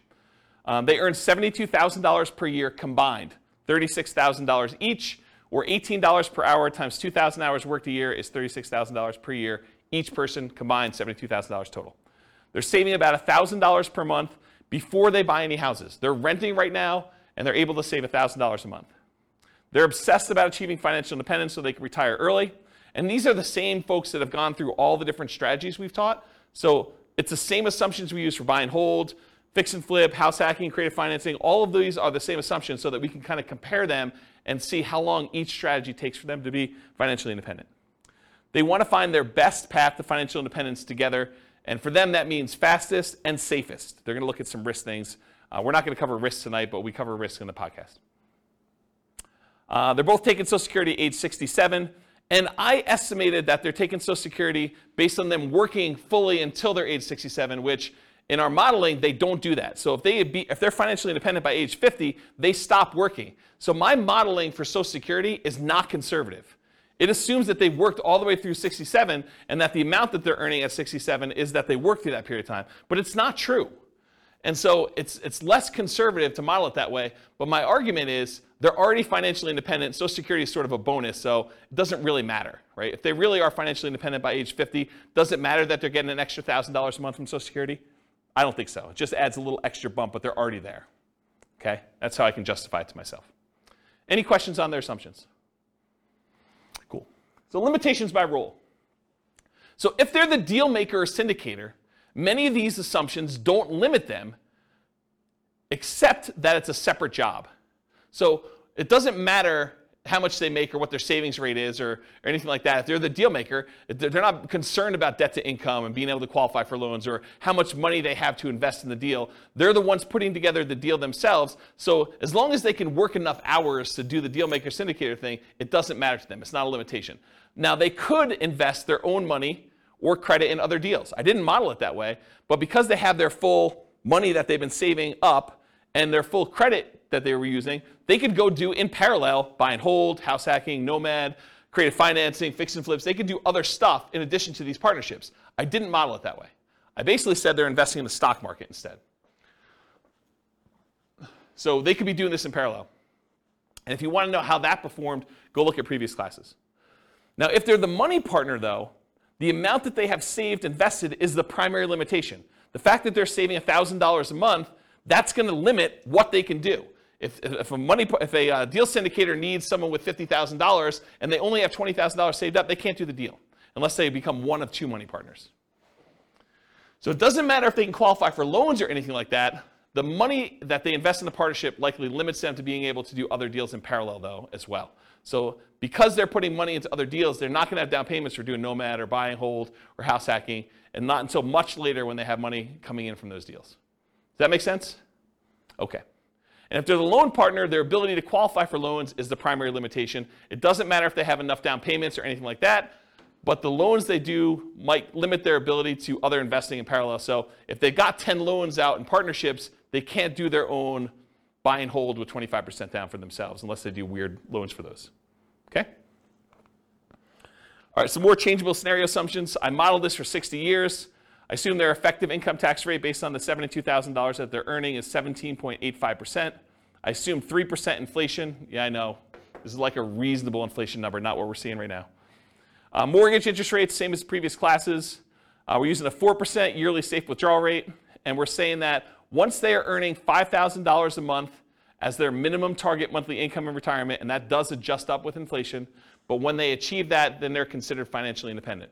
So they're making $72,000 a year, which is $6,000 a month, and I'm saying $5,000 a month is their target. Why am I saying $5,000 is their target when they're currently earning $6,000? Anyone know? They're saving $1,000 a month. So in order to be financially independent, they don't need to have that savings amount as well. So this is how much they're living on. Okay? And then ideally, they want to make $10,000 a month. So we do the math for when they earn that as well, but not in this class. All right, so let's go talk about some results, and then I'll get into their partnership stuff. So these are summaries of some of the numbers from previous classes. So the first ones we're going to start with are the buy and hold ones. So they did no real estate at all. They only invest in stocks. It would take them 40.17 years to be financially independent. So 482 months. And the stock market, I think, is growing at 8%. We just assumed 8%. Does that seem reasonable for assumption for stock market? 8%. Is that what you use? We do it based off of a balanced portfolio in all cases, not necessarily just an all-stock portfolio, because like the S&P 500 return is 12%, but that's assuming that U.S. equity markets are going to perform the same way going forward that they always have. Yeah. So we don't have that assumption. So it's like it differs based on what percentage asset allocation they have? Yeah, exactly. Okay. Okay, so it could be whatever, but 8% seems like a reasonable number, somewhere in the ballpark. And no one knows what the future is going to be. I mean, 8% could be really, really high for what actually happens. It could be really, really low for what happens. Who knows? So 40.17 years, that's why we do Monte Carlo modeling in the advanced analysis that we do. This is all static. Whoa, this is really high. 40.17. So here's some other the buy and hold numbers modeled. I'm not going to go into like ridiculous detail, but this is the one for all stocks. That's 40.17 years. This is if they buy one owner-occupant property to live in, and then they do stocks. That turns out to be 33 years, a little bit faster.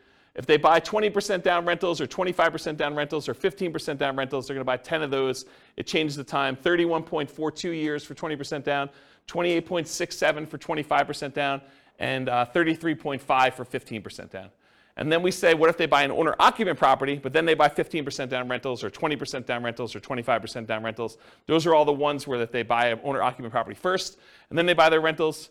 What if they do short-term rentals? Those are a little bit faster, 24.67 years. 23.67 and 24.67 depending on how much they put down. So a little bit faster to do short-term rentals. And then what if they buy an owner-occupant property and then do short-term rentals? Those are a little bit longer. So those would take a little bit longer if they decide to do that. Any questions on these? This is what we covered in the buy and hold class. So if you really want to know a deep dive into this particular slide, that was like 2 hours on buy and hold. Any questions? Cool. What if they do nomad? So the nomad strategy, for those that don't know, you buy a property as an owner-occupant, you move in, and you live there for a year. At the end of the year, when your agreement with the lender is up, because basically when you get the loan for an owner-occupant, you agree to live there for a year. Once that year is up, you can convert the property to a rental and buy another owner-occupant property.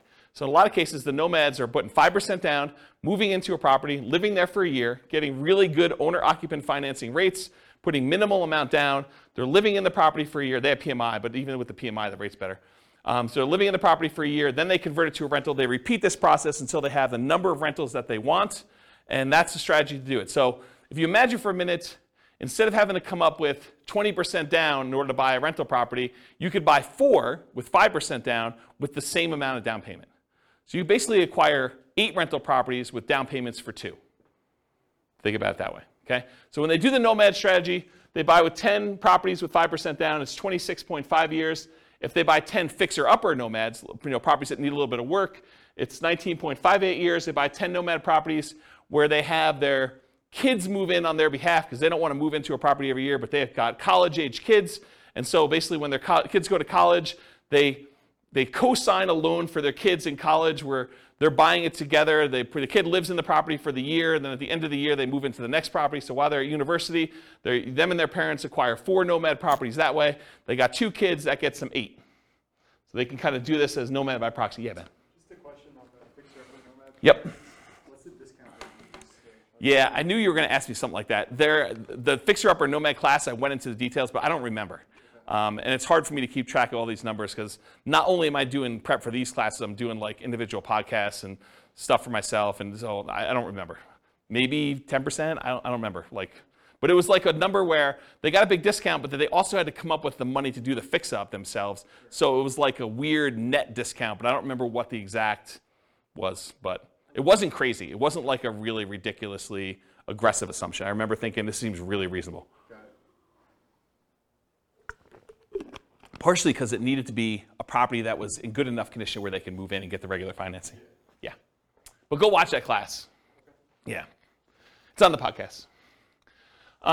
So we did that. We did nomad with short-term rentals. So they basically move into a property, live there for a year, and then when they move out, they do short-term rentals with it instead of doing long-term leases.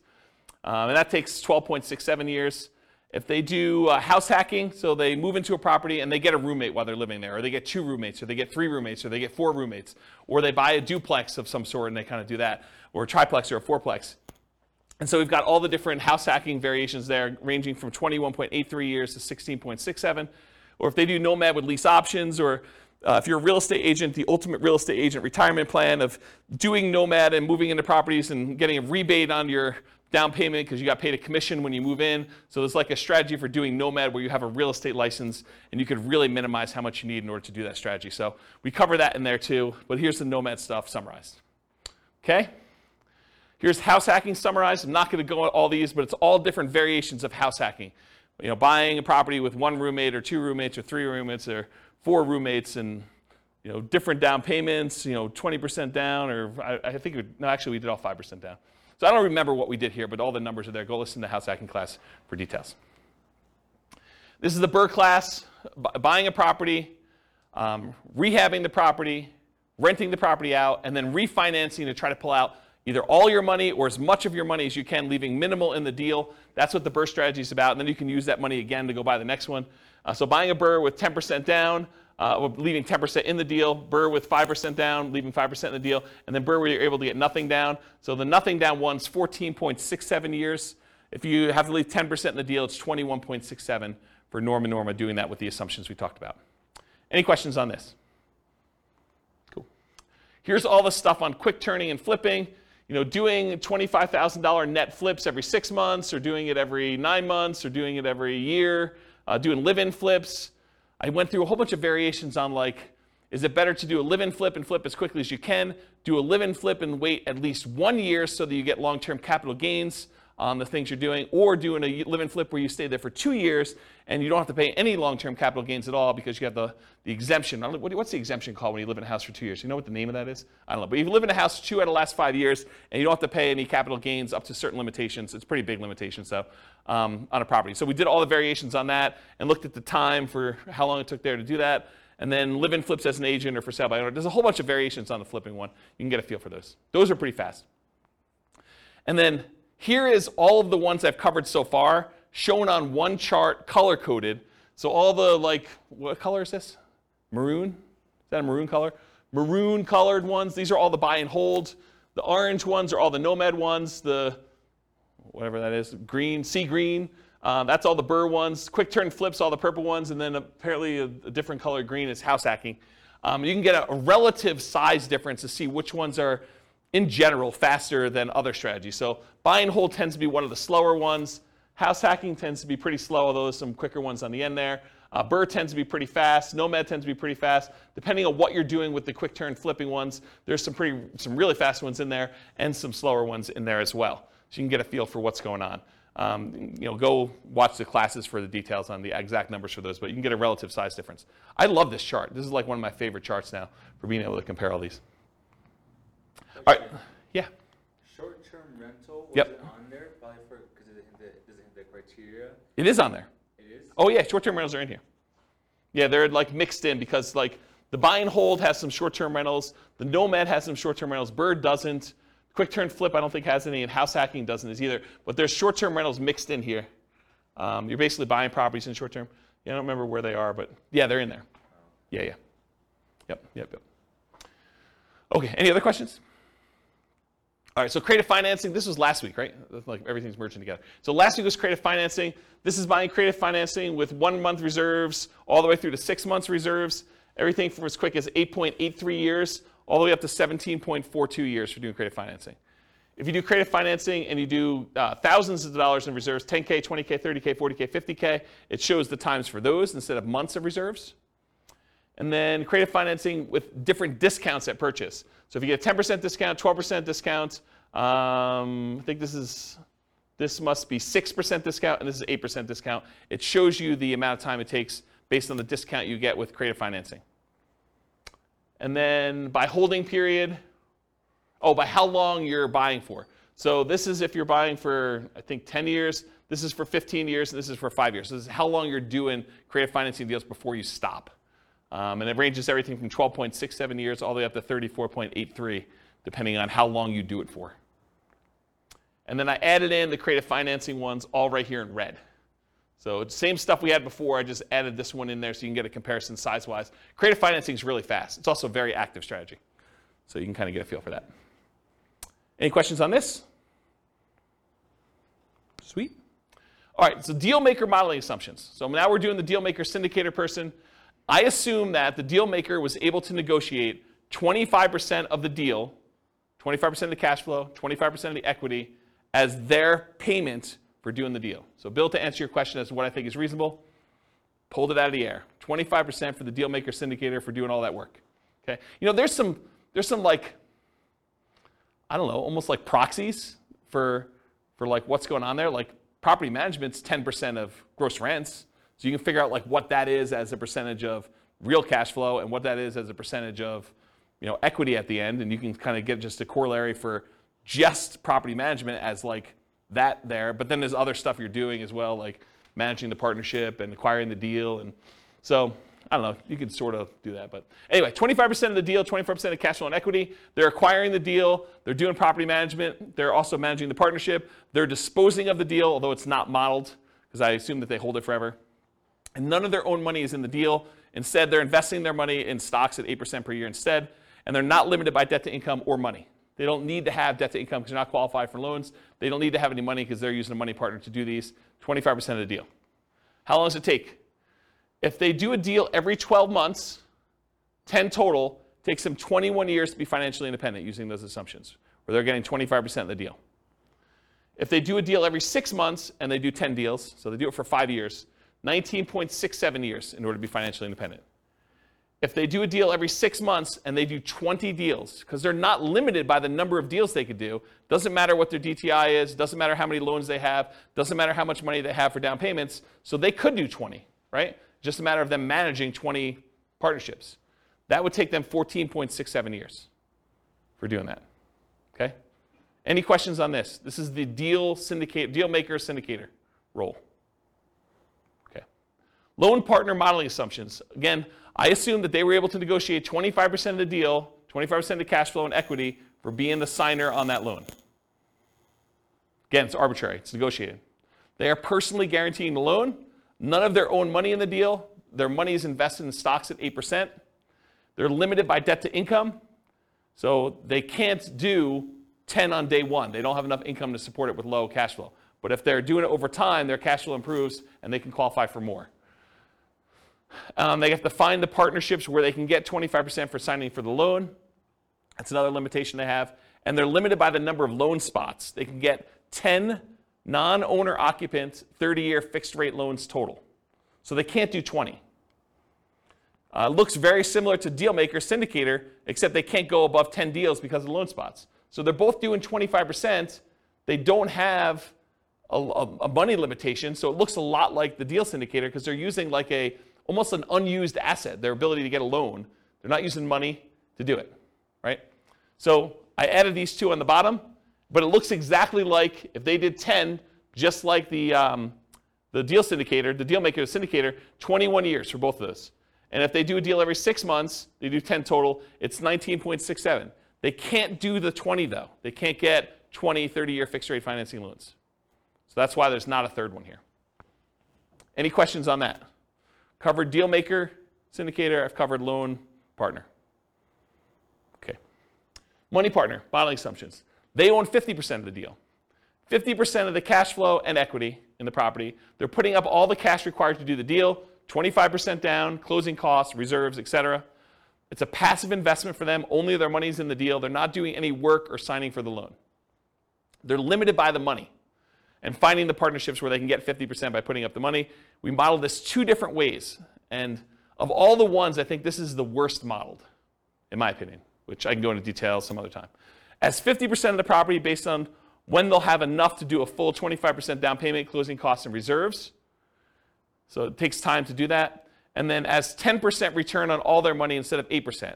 So you could look at this, someone decides to do a money partner, and instead of actually modeling it as I own part of this property and I'm looking at cash flow, what if we just said, because you've got POPs in there and everything else, maybe you're able to overall get a 10% overall return on your money. The challenge with this, and I'll draw this on the board, is what does your return look like over time on a rental property? So this is time, and this is like your percentage return. Does the return you're earning, and this is return on equity, right? Because it's the amount of money you have tied up in the deal. Okay, so return on equity. So the amount of money you have in a deal, what is your return the longer you own an investment, a rental property? It drops. And that's counterintuitive to a lot of people because they think my cash flow is improving, my appreciation dollar amount is improving, my amount that I'm getting from the tax benefits, my depreciation is fixed for 27 and a half years, then it goes to 0. So that doesn't improve over time. And the amount I'm paying down the debt, well, that increases a little bit. It's increasing, but it's really increasing at a relatively slow rate, and it goes to 0 after the loan's paid off. So you'd think to yourself, hey, appreciation's going up, cash flow's going up, debt pay down's going up a little bit until it goes to 0, and depreciation's fixed. You would think that your return is going up over time, but it's not. The dollar amount you're making on the investment is going up, but the amount you have in equity is also growing. And the amount you have in equity is growing faster than the amount of your return is growing. So what tends to happen to your return over time is it tends to go down, and then it becomes asymptotic to what numbers? Anyone know? Anyone know what this number is right here, like at the low? Once a loan is paid off and once depreciation has gone away, what does it actually equal? It equals cap rate plus your raw appreciation rate. So it's whatever the cap rate is in the property, which is your return and cash flow of a property that doesn't have a loan, plus whatever your raw appreciation number is. So if properties are going up 3% a year and your cap rate's 5%, this is 8%. So your return approaches whatever your cap rate plus your appreciation number is at the bottom here, and it starts off really high. Your return on the equity you have starts off at the highest it is, and then your return goes down over time. So the longer you hold your investment, the lower the return you're getting on that investment is. It's counterintuitive to a lot of people, which is why some people will argue that whenever your overall return on equity drops below a certain threshold, some people might use 10% as an arbitrary threshold, they will either do a cash out refinance to raise up their rate again, minimize the amount they have back in the deal, or they'll sell the property and re-leverage up. Does that make sense? So you could go and say, as a strategy, hey, whenever my return on equity drops below X, then go ahead and sell the property, redeploy it as 2 different down payments or 3 different down payments or however many you can do with how much is in there, and then reboost the return you're getting on the assets you have. Does that make sense, everybody? Okay. Any questions on this? Pretty cool, right? So I was telling you this because when I kind of bumped their return up to 10%, you're like, why'd you use 10%? Well, because I think rental properties, especially leveraged rental properties, can beat a 8% return, right? Typically. Although in this case they only own half, but it could beat a 8% return from the stock market, in most cases leveraged. But over time though, this goes pretty low. You know, if you really only have 5% cap rate properties and a 3% appreciation rate, it really literally is going to 8%. And if you're a money partner and you own half of this property, you're getting 4 on your money. So you'll probably want to get out of this deal at some point or refinance out and have less in the deal so that your return on the money you have invested is higher. So I used 10 because I picked it. I went and I actually looked at the average for the first, I think, 10 years, and it was higher than that, but not much. But you can go look at those numbers on there. Okay? So I'm going to model it 2 ways. I'm going to model it where they own 50% of the rental, but they put down the whole down payment. I'm going to model it where they put 10% return on all their money. So instead of the stock market money that they were earning 8%, I'm just going to say it's earning 10. And we'll look at the difference between those two. So these are the two. If they own 50% of the properties, it takes 46.8 years, 46.08 years. If they get 10% return on their money instead of 8%, it's 33.17 years. So pretty slow compared to the other strategies. Okay? Any questions on Money Partner? So I just added in the partnerships over here so you could see relative sizes, sort of in the middle. I mean, it's not like, you know, creative financing low or, you know, even some of the flip type low, but, you know, it's on par with a lot of the nomad strategies. You know, a little faster, a little slower, depending on which one you're comparing it to. It's definitely faster than buy and hold, faster than house hacking. To kind of give you a feel, relative sizes. Is that helpful? Okay. So in conclusion, the assumptions you use for modeling matter a lot. You know, if we change what you're doing as your role as a partner, if we change, you know, the number or frequency that you buy, if we go from buying 10 to 20 or buying only 5, or the size of the deal that you do, how big of a discount you get if you're getting discount on deals, or what your profit is on a deal, or what your cash flow is on a deal, what the market conditions are, you know, what we use for appreciation rate or rent appreciation rate, or the price of the properties even, interest rates, you know, we get lower interest rate, higher interest rate, rents on the property, vacancy, maintenance, property management, taxes, insurance. All of these assumptions matter, and they're going to matter a lot. It's going to impact what you do. Also your stock market rate of return, or what you're investing in and what its risk profile is. And then what you set your target monthly income in retirement is, both your minimum and ideal. If you have a higher number, it may take you a lot longer or a lot shorter, depending on what you do. And then what you use for your safe withdrawal rate, what you believe is a reasonable safe withdrawal rate to use there. And then the strategies that work best in your market may differ. So maybe it's better to buy and hold, or short-term rentals, or house hacking, or creative financing in your market because it's different, right? So it could be better or worse depending on that. You got to do the math for your own situation. And then because I'm trying to do this recordings for all the different cities in the US, if you go to realestatefinancialplanner.com/model rather, for realestatefinancialplanner.com/model, I'm trying to do, it's not done yet, but all of these scenarios for all the different classes for every city using their city's prices and taxes and insurance and rents and everything else, so that you can go say, I'm going to copy this one because it's closest to where I live and it's most similar, and then I'll just change some of the assumptions for what's going on, so you can just change whatever you want to do for you. Any final questions? Because that's all I got. Yeah, Bill. So how do the partners benefit from depreciation? Is it just the percentage of ownership? Is it passed? I guess that's a tax question. Yeah, that's a tax question. So the question was, how does the partners benefit depreciation? I don't do my own taxes. I have a CPA do it. But my understanding is that it's based on your ownership percentage. But I'm not 100% sure because I don't do that. And honestly, I was making too much money to take the depreciation benefit for many, many years. And this is probably the first year where I didn't. Okay. So I don't even know. I don't look at my taxes, honestly. That's unfortunate. But I guess you could add that into the model. I mean, it wouldn't be a mess, but for the... We do take that into account. Oh, okay. Yeah, we do model it. So you do get the depreciation benefit based on your ownership share. Okay. That's how I do model it. Okay. Yeah. But it's a relatively small number. Yeah. I mean, yeah. Yep.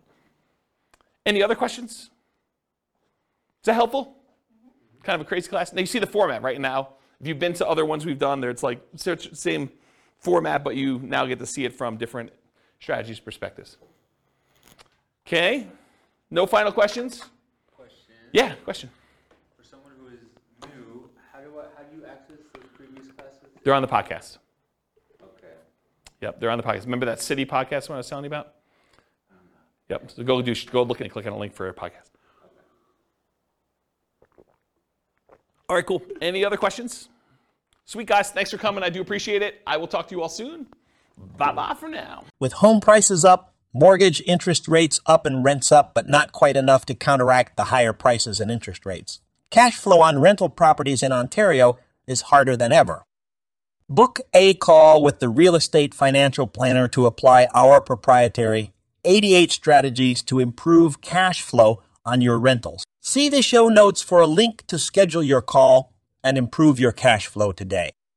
If you're a real estate agent, lender, or professional in Ontario that wants to help our real estate investor listeners, consider reaching out to learn about collaboration opportunities with this podcast. We'd love to add more value to our listeners by having you assist our investors buy, sell, and finance their real estate investments. See the show notes to schedule a call to discuss collaboration opportunities.